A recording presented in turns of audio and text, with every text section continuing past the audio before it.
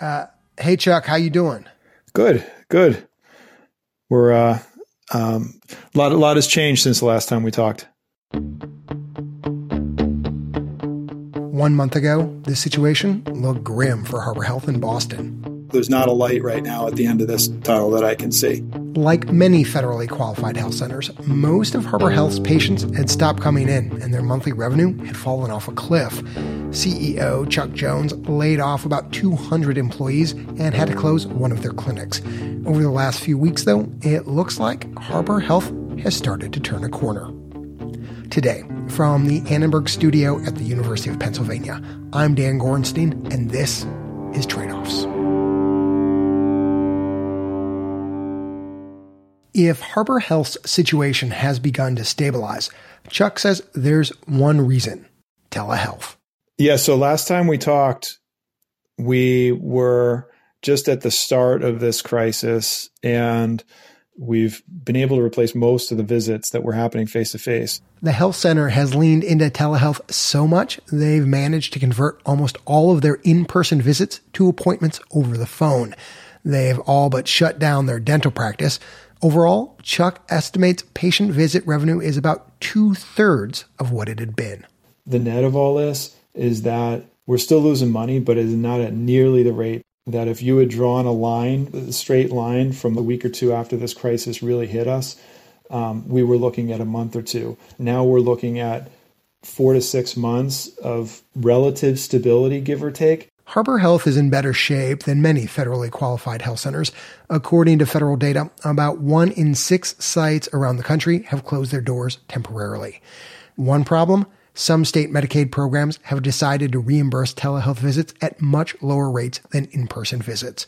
Massachusetts' program, which covers most of Harbor's patients, now reimburses telehealth at the same rate as an in-person visit. Chuck says patients, many of whom are medically fragile or poor, are really taking to these new appointments.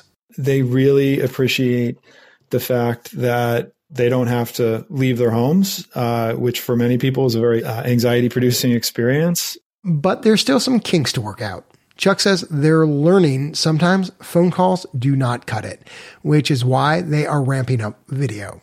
Another physician I was just talking to was on the phone with a mom who spoke Portuguese with a 3-year-old boy who had an itchy eye. The mom was focused on the eye and the doc was concerned about asthma and allergies. It's challenging to fully rectify that over the phone. So that's a case where the video is really going to help. Even with all the advancements Harbor's undergone, for some, Chuck says there's no replacement for in-person visits. He estimates about 140 patients still need to come in each week for things like diabetes testing, blood pressure readings, or breast exams. Chuck, now that you're feeling more stable financially, what's the biggest challenge you're facing? It's funny that the agenda for our daily 4 p.m. COVID crisis meeting at Harbor really reflects the sort of priority of what's going on. 3 weeks ago, it was telehealth. It was PPE. Now it is testing and contact tracing. I just want to understand this testing plan. Who are you going to offer tests to, and what's this setup going to look like? What are you guys imagining here? Each facility may be a little bit different, but the common theme is for patients who are coming in who are likely COVID positive to have the testing process. If we can do it without them getting out of their car, great. Otherwise, we'll have a tent outside each facility that they can walk into and get the test there without sort of entering the facility and then having us have to worry about decontamination and exposure to other patients and staff inside the facility. The process doesn't end there. At that point, we then need to track the follow-ups and make sure that we're contacting that patient and then reaching out to anyone that patient had contact with to make sure that they're getting the healthcare that they may need and the screening that they may need. So that sounds like a really nice game plan, Chuck. But what challenges, if any, are you guys facing in sort of making this vision a reality? Yeah, so 2 weeks ago, the challenges to this plan were insurmountable. We can't get test supplies, so we don't have the swabs. We don't have sufficient PPE. And without those two things, we really can't start up a testing plan. We could run for 1 day before we ran out of supplies. But in just the past week, he's started to see supplies trickle in. We've gotten incredible support from all areas, even construction companies. Feeney Brothers here, they dropped off hundreds of N95 masks.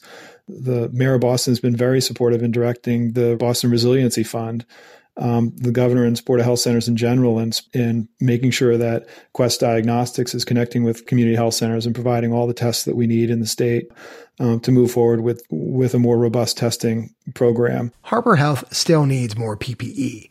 One patient is so appreciative that the clinics have kept their doors open, he's doing everything he personally can to pitch in.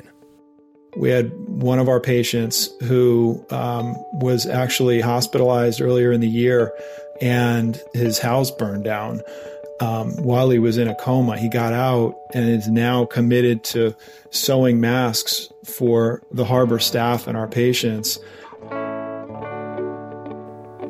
Are you kidding me? This guy who had his house burned down, this guy who's come out of the hospital, he is sewing you and your staff masks?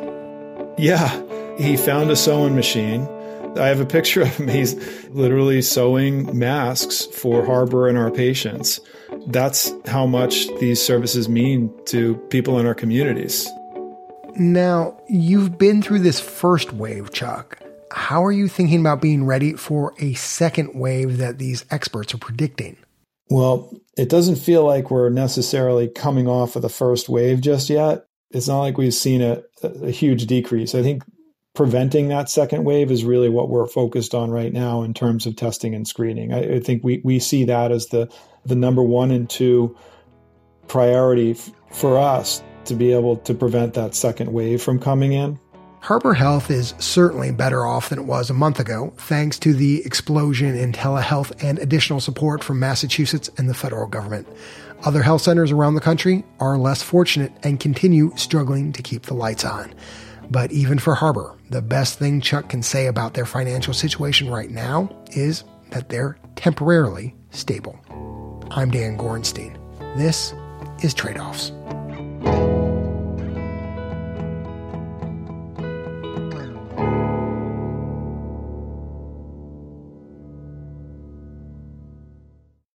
As the coronavirus pandemic continues to push millions out of work, there is a double whammy. 2 things have become all but certain. The first thing being increased demand. More people find themselves unemployed, and more people qualify for Medicaid. And then the second is, at the same time, states are seeing huge holes in their budget. What can we learn from the last recession about what Medicaid needs to make it through this one? Next time on Trade-Offs.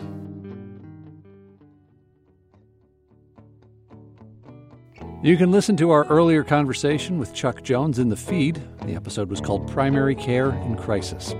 Or check out all our coronavirus coverage on the website, tradeoffs.org. The Trade-Offs team is producers Ryan Levy and Vicky Stern, researchers Emily Patterson and Jamie Song, sound designer Andrew Perella, and editor Leslie Walker. The Trade-Offs theme song was composed by Ty Sitterman. Additional thanks to Michaela Keller, Susan Sumrell, and the Trade-Offs Advisory Board. If you enjoyed today's episode, leave us a rating on Apple Podcast or whichever app you use. You can keep in touch with us between episodes by following us on Twitter @TradeOffsPod. Trade-Offs is supported in part by the California Healthcare Foundation, Arnold Ventures, and the Robert Wood Johnson Foundation. Additional support from the Leonard Davis Institute of Health Economics and the Center for Public Health Initiatives at the University of Pennsylvania. The views expressed in this episode are those of the individuals and not those of Trade-Off staff, advisors, or funders.